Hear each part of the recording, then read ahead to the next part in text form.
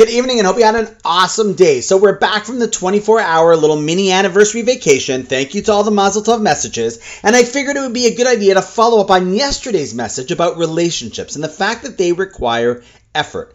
And tonight we can talk about a strategy to help understand what that effort could and should look like.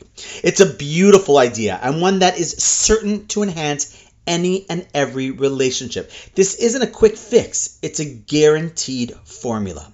And once again, we can learn it from our own playbook on everything, including love, the Torah. See, the Jewish month that we're currently in as we build up to Rosh Hashanah is called Elul. Aleph, Lamed, Vav, Lamed.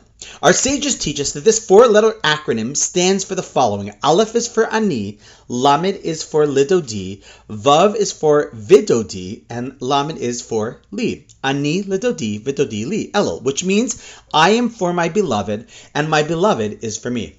Now, our sages teach us that this formula is for tshuva, the process of returning and strengthening our relationship with Hashem. And in reality, it's the process of strengthening any relationship with anyone that we're meant to love. How so? Well, listen up to this. See, one of the most difficult parts of a relationship is that stalemate. You know what I'm talking about. The moment when the question is, who's going to go first? Who will reach out first? Who will help the other first? Who will apologize first? And thus often people in a relationship are stubborn and feel they don't need to do anything until the other makes the first move.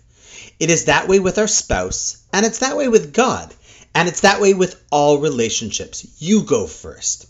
We often think, well, what have they done for me lately? Or why should I do this for them? They never do this or anything for me. Sound familiar? So along comes Ani Lidodi Vidodi Li. I am for my beloved, and my beloved is for me. Meaning, the real way to love is that I must first be for my beloved. And if I am, then chances are my beloved will be for me. I've got to make the first move. That is one of the reasons why relationships are hard, because everybody's waiting for the other to make the first move. But along comes our Torah, our ancient wisdom on everything, and says, get out of that self-centered and childish headspace. Don't wait for your beloved to be for you until you are there for them first.